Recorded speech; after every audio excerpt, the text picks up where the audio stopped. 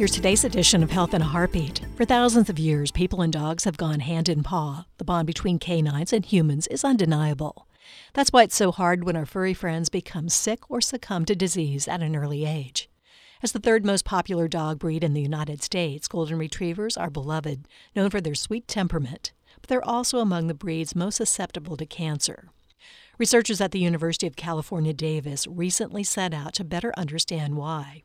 What they discovered was a genetic variant in the dogs associated with increased longevity. The gene known as HERFOUR is in the same family of genes as HER2, a gene found in humans known for speeding the growth of cancer cells.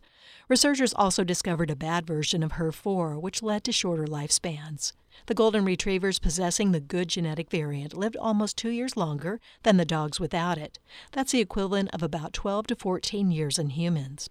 So what does this all mean for our four-legged friends and their two-legged counterparts, us? It could mean a lot, as humans and dogs can develop many of the same kinds of cancers. Previous research related to the HER2 variant led to a breakthrough in breast cancer treatment in humans. Researchers said the next steps include attempting to confirm the study results in a larger population of dogs. They also hope to better understand how the genetic variant can impact the expression of HER4. Ultimately, they hope to gain a better understanding of what makes some dogs and humans live longer than others.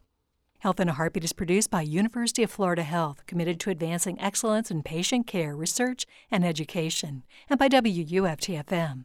Our medical advisors include University of Florida College of Medicine faculty members who provide the latest information in health research and patient care.